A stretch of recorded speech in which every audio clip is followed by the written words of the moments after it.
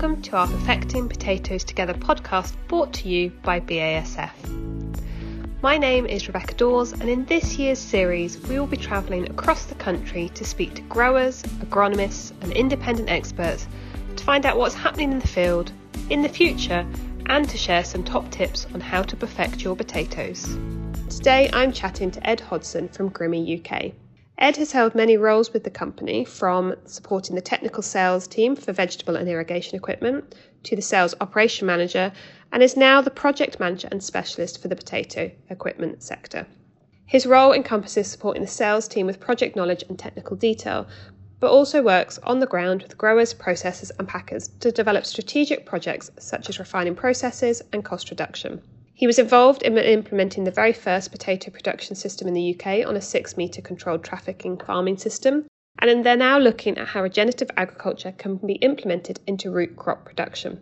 During our conversation, we find out a little bit more about some of those projects, how they are working in partnership with PepsiCo and McCain's on the Potato-LITE project, and a little bit more about his work with the Agricultural Engineers Association.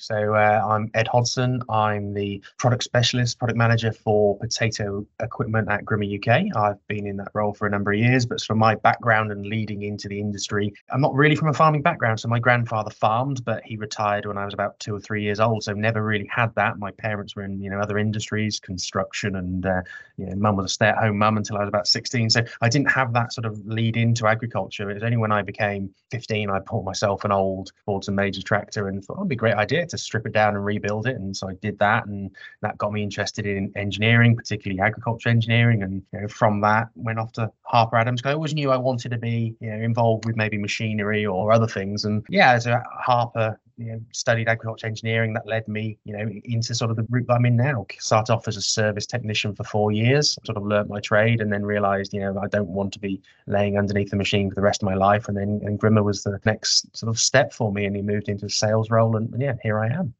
And what was it about agriculture that appealed so much?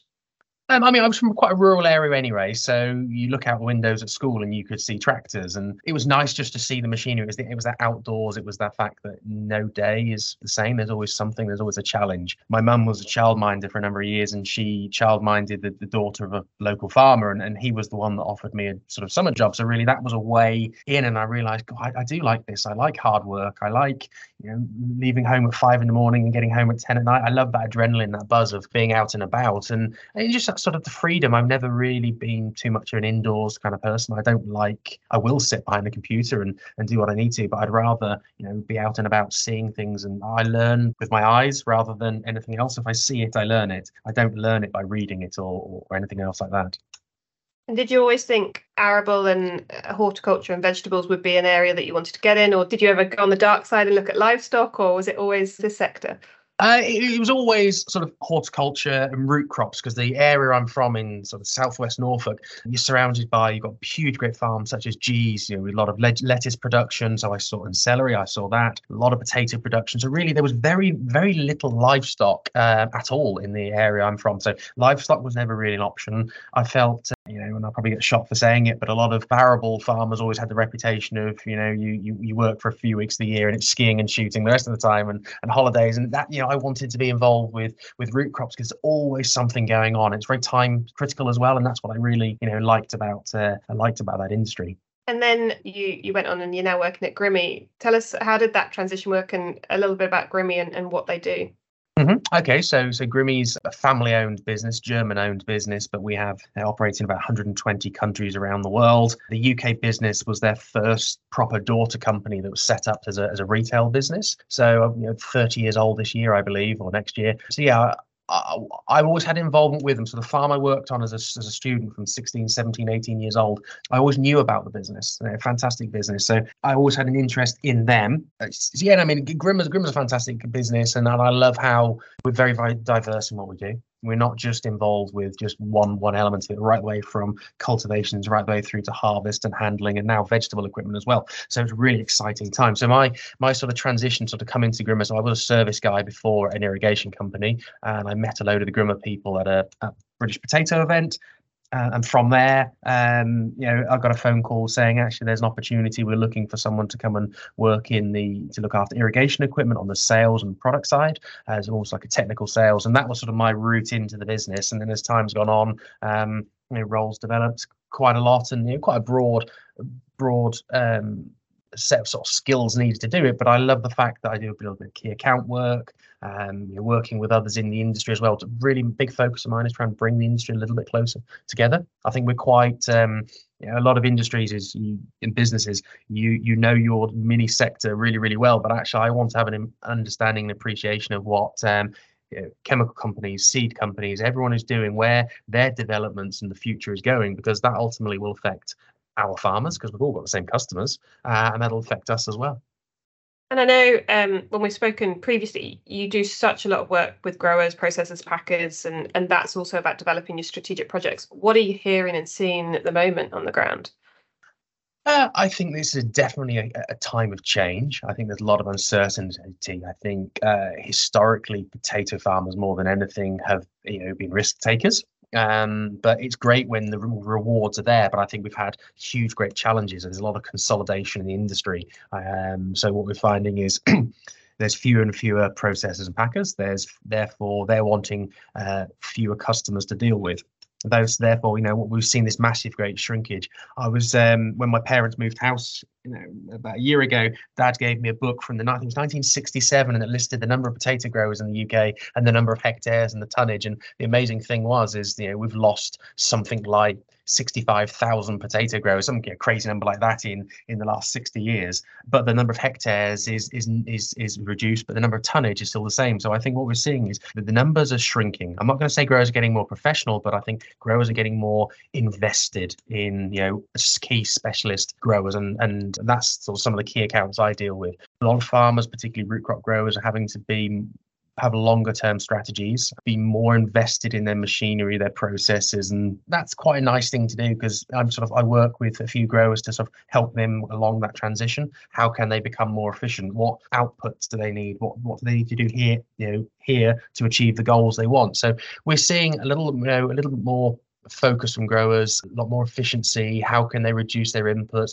I think there's a huge talk at the moment around regenerative agriculture, and how can root crops, which are ultimately the devil, how can that fit in nicely with regenerative strategies? Landlords as well are being more sensitive to who they're renting their land to, and obviously with potatoes in particular, huge proportion of the land is on a sort of a 1 year or very short term rental agreements. So we're saying land availability is a big topic. Staff, getting quality workers is again a real challenge. So we're being pushed. How can we mechanize certain processes? Can we remove people and automate, whether that's removing stone or clod, or how can we make certain processes less labor intensive? So I think that's so really I focus on three things when I talk to farmers: time, effort, and money. And I think they're the key things that farmers are looking to do, either save or make more of. So time, effort, money. And a lot of that revolves around labour at the moment, availability of labour. So yeah, big challenges going on at the moment. And I know one of the things that as a company you're really good at is innovating and listening to that feedback and sort of coming up with those solutions. Correct me if I'm wrong, but you produced the first potato production system for a 6-metre controlled traffic farming system. Tell us how that came about and the detail behind that. I really love working on that project. So there was a grower in Cambridgeshire called PX Farms. So James Peck, incredible grower, big focus on sugar beet and cereals. And one of the challenges he had, he said, look, I run a haulage fleet. I want to make this integrate, and use my trucks all year round. And actually potatoes at the time, there was an opportunity for him to grow potatoes. But because everything he'd done in his business was around a 6-metre controlled traffic farming system, it was how the hell do we make this fit in with potatoes, which usually work in a 1.83 or a 2-metre kind of system. So it started off as a couple of conversations, and then I realised, hold on, we didn't have stone in the soil to deal with, so that made life a lot easier. So we ended up looking at some of the equipment that was used in North America, some of the equipment that's used in certainly Eastern Germany and certain parts of the world. And we thought, hold on, we can actually make some of this work. But it was making it all integrate with the equipment we had. So we had a very, very short timescale. So we first started talking about the project in December, and we had equipment working in the field by the 1st of April. So we were lucky enough, we managed to draw on our experiences from other parts of the world, bring it together, do a bit of clever maths. And what I had to do, because PX Farms had never grown potatoes before, I had to work with them and actually really detail of this is how we have to plant the field. This is how we, and James Peck was brilliant. He kept pushing and challenging me all the time, which was great. So how can we plant every square centimetre of that field? And I came up with the whole system for doing it. So it was really, really good. So everything fitted in. So when he did his cultivations for his next crop, the tram lines or the roadways, everything was in the right place every single time. So yeah, that was nice. There was a bit of media coverage over that. I like those challenges when people say you can't do something. That's almost like a red rag to a bull. It's like, okay, I will make it work. And I enjoyed that. It was good fun. What's been the latest thing that somebody said you can't do and that you're now trying to combat? I don't know. There's a few. I'm not saying the latest one, but the best one, I think, and I always tell this story, and even told it yesterday to someone, was when someone said you can't get a GT 170 is a potato harvester, a trail potato harvester we make for many years.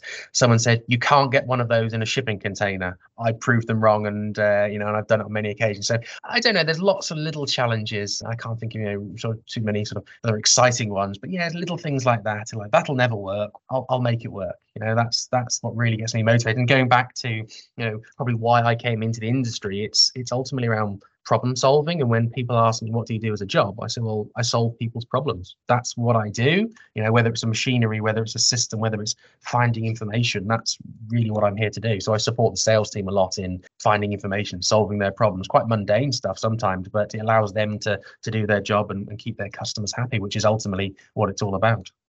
And are you working on any new innovations at the moment? Any new products, machines, equipment coming through the market? Yeah, and then there's a few things we can talk about, a few things we can't. I think there's some really big challenges with the industry seen in the past few years, loss of dicot and topping of potatoes, obviously a huge topic. I think so there's things we're looking at there, whether it's new product developments or how can we can improve the killing of the potato. So there's lots of things we're looking at there. There's natural evolutions of machines. So we've launched a couple of new products recently around trailed harvesters, and that's another thing I get involved quite a lot with. So we'll have workshops with a good example. I took 12 growers from all across England, Scotland, and Ireland over to our factory last November because we feel it's really important to get close to our customers and understand what we want. So we had a nice 2-day workshop there. Really sort of to lead into what the industry is saying, what these key customers and operators are wanting for the future. Because I think engineering, we can develop an amazing machine that's great on paper, but if we've not linked that back to what the market and the customers and the users want, so I think that's what we're realizing we're doing a lot of at the moment is trying to work closer with the right kind of customers to help us steer our products. I was in Scotland last week. New machines hopefully going to be launched maybe at Agritechnica or not too long after. I was sort of working on testing some of that. So that's there's some things coming through in the next 6 to 12 months. Obviously with Agritechnica being the end of the year, that's when a lot of big businesses trying to want to launch a lot of their products. For growers listening and those that are looking to sort of improve their efficiencies, which is something obviously you're very prominent on, what's kind of the top recommendations you're giving at the moment? Is it just looking and calibrating and making sure their equipment is really well maintained, or is it looking at adding on new equipment? What's the kind of general advice you're giving? No, I would also say walk away from the equipment and actually get off the farm. I would say that my biggest advice is, and I see this a lot in farming, is brilliant industry to be in, but people often get quite siloed in their thinking. This is their world. I think the best thing to do is actually get off the farm, go to something like Potato Europe, which I believe is something like the 6th, 7th of September this year. Go to events like that. Go and see, who you think are the leaders in the industry. Go to some of the conferences like Cupra, in Cambridge I think something like the 12th or 13th of December. Great, get off the farm, talk to other people, learn something, be inspired, and then try and bring those ideas back. A great person in the potato industry at the moment is a young grower from North Yorkshire called James Pick. So James is did his Nuffield Farming Scholarship, and one of the things that he was looking at was how can regenerative farming link to potato growing.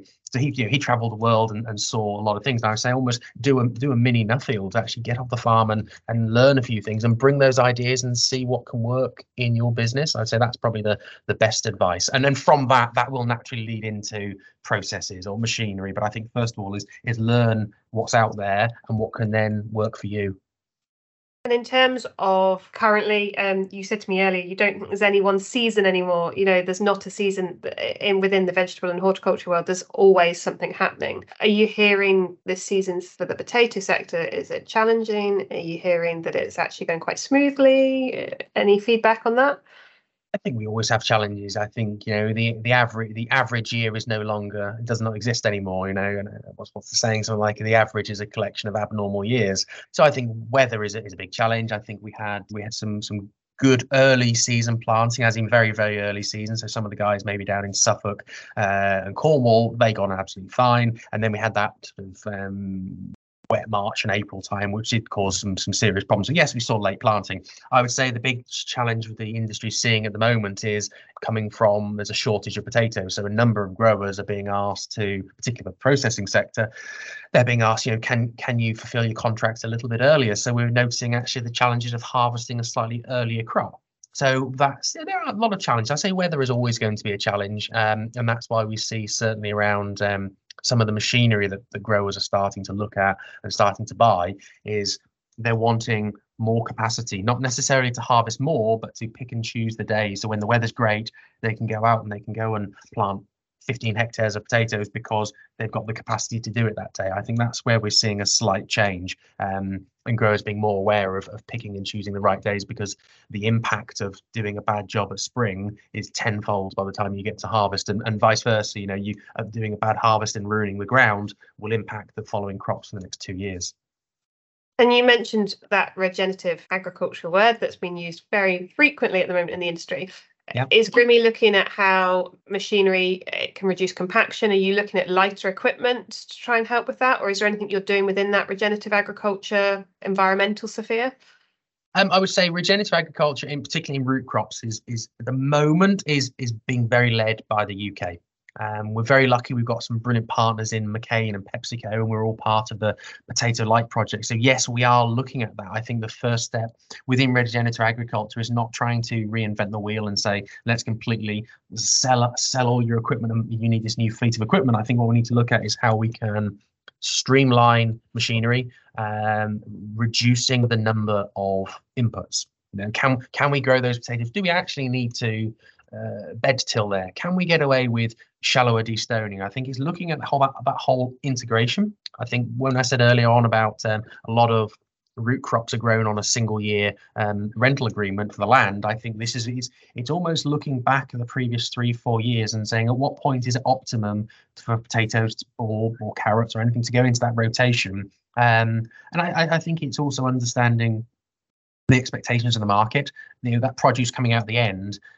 If we can grow those potatoes without destoning, without bed tilling, but what's the impact of that at harvest? What's the impact of that on yield? What's the impact on that of quality at the end? What it visually looks like, how well that stores or looks, what it looks like in a bag on a supermarket shelf. So I think they're the questions that Potato-LITE are trying to look at. We're trying to say we're comparing a number of different treatments right away from the conventional deep ridging, destoning, bed tilling, working all the way right through to direct drilling of potatoes. We can get them in the ground, but how does that crop develop? How does that crop look at the end? And also then what the economic arguments and benefits are of each of those systems. So yes, GRIMME is looking at that, and at the moment we're very, very lucky that I say with the Potato-LITE project, and certainly McCain and PepsiCo are putting a huge amount of emphasis on their global R&D is being done in the UK. So yeah, we are working with them as GRIMME UK on that project, and that's feeding nicely into our sort of sister companies in Germany with some of the product development. So some of the work we're looking at doing in Potato-LITE will naturally feed into sort of pre-development projects and eventually, hopefully, an end product a few years down the line. And if somebody hasn't heard about, which I possibly doubt, but if they haven't heard about Potato-LITE, what is Potato-LITE and how's it working? Okay, so Potato-LITE is an Innovate UK funded project, approximately £4.6 million project, working with academics such as Cranfield University, Harper Adams, a number of consultants within that who are well known in the root crop industry. So Philip Wright, very well known for his work around soils and compaction studies, and Mark Stallam, used to be at NIAB and CUF, and very well known with that. And then you've got the lead industry partners with McCain, PepsiCo, and GRIMME. And it's a nice sort of blend. So we're getting the academic part looking and studying the soil and the soil health and almost the resilience of that soil. How quickly does it bounce back after having the the hit from growing potatoes? We've got the practical consulting there from Philip Wright, for example, and really explaining and understanding how the soil looks and its texture and the challenges there. And then you've got the GRIMME from the machinery side. So our sort of main task within that is to say, can we develop because going back to stone is a huge issue. 70+% of UK potato growing regions have a challenge of stone. At some point in that process, whether it's in the spring season or a harvest or post-harvest, we need to remove that stone. Currently, we only have destoning really as an option or optical sorting at the other end. What we're saying is, well, can we be clever in how we deal with that stone? So we're looking at dealing with it a slightly different way. Could we maybe bury it? Could we split grade that stone and treat large stone differently from small stone? So we're exploring that those challenges there. So yeah, we've got a real nice blend of people, and shortly after this podcast will go out, we've got our meeting, sort of second quarter meeting to discuss progress. And yeah, it's really exciting, some of the things that we're doing, because we've now got 3 trial sites, the crops are growing. So yes, hopefully get some interesting results from that. And then the important thing, I think, for the farmer at the end is to look at the economics of it. Really understand that we may come up with the great, most environmental friendly system with the lowest CO2 footprint in the world, but if we're only yielding 50% of what they're doing at the moment, and the rewards, are not there at the end, it doesn't make sense. So we've always got that one eye on the economics as well, and we've got an independent business there will do the economic sort of analysis for us at the end, really to sort of say system A works in this scenario, system B works in this one, and really allowing growers to pick and choose the right system for the fields rather than the one cap fits all system, which has always been the way for root crops. Now we're sort of saying, actually, there's another way to look at this. I think it's brilliant, and we'll keep in touch obviously on that results and share them with the network that BSF have. But I think it's interesting how that one cap fits all scenario, we've all known it, but it's only now that we're really starting to talk about it. Everybody has a different environmental aspect, a different soil type, a different landscape, different weather pattern. But it's taken almost economic change for us all to really significantly start looking at it. So now I know you're also very involved in the Agricultural Engineers Association. Tell us a little bit about that and how you got involved and what your role is. Yeah, I got involved with that. It started off as a colleague of mine went along to one of the meetings. So GRIMME has been a member for a number of years, and we think it's really, really important association. They do some great work, sort of lobbying government on our behalf, or very good at help finding technical information when it comes to standards, and also it's a great networking event. So a colleague of mine went along to a technical meeting, and he came back and said, "This goes completely over my head, Ed. I don't understand a single word anyone said. Maybe you should go." So I went along to that. And a couple of years along the line, there was an opportunity for the vice chair role, and I think I was the only person that put my hand up, so I think I got it on. I didn't get it on merit; it was his last man standing, I think. And then the vice chair naturally sort of rolls into the chairman's role. So yeah, I chair the technical committee, which is no more than sort of start and stop the meeting, but it's really, really good networking event. It brings together a lot of the key players in the whole of the agricultural engineering world. From the huge, New Holland, John Deere, Case, Claas, all those kind of businesses, as well as the UK manufacturers, Teagle and some of those other UK brands as well. So we get a real sort of nice mix of people. And then within that, we have the Farm Equipment Council, which is mostly managing directors on that board. I'm a little out of place in my role, but it's a great networking event. Really talk about the industry, what the challenges are. We get some great feedback from the AEA on what's happening with the economy globally and nationally. So yeah, it's really, really good organisation to be involved with, and certainly I try and encourage a number of other UK manufacturers I know to really the merits of joining. When you really need some help, really need some technical advice, they're definitely there to help you, and a really good organisation to be involved with. One thing that's been really evident from our conversation today, and absolutely right, is how important it is to get off the farm and network and get in these groups. And it's really lovely to hear that you commit that time to supporting growers to do the same thing. Now, before we finish up, our final question that we always have at the end of our podcasts is, what is your favourite dish with a potato? And so far, nobody's managed to stay on one. They've always gone for multiple dishes, but you're very welcome to have multiple dishes. There's one that jumps out for me: dolphin wild potatoes. Always, I think steak and dolphin wild potatoes is mine and my wife's probably favourite meal. But except from that, roast potatoes. So one sort of ritual in our house is I always cook a roast dinner for the family on a Sunday. So yeah, I think roast potatoes would certainly be up there. Fantastic. Well, thanks ever so much for all your time today, Ed, and look forward to hearing about all the projects that you're working on, and keep in touch. Lovely. Thank you very much. If you enjoyed listening to today's Perfecting Potatoes Together podcast, why not tune in to some of the previous episodes, which you can find on the BASF website by visiting the Perfecting Potatoes Together page. In the meantime, we wish you the best with the rest of the season and look forward to our next podcast next month.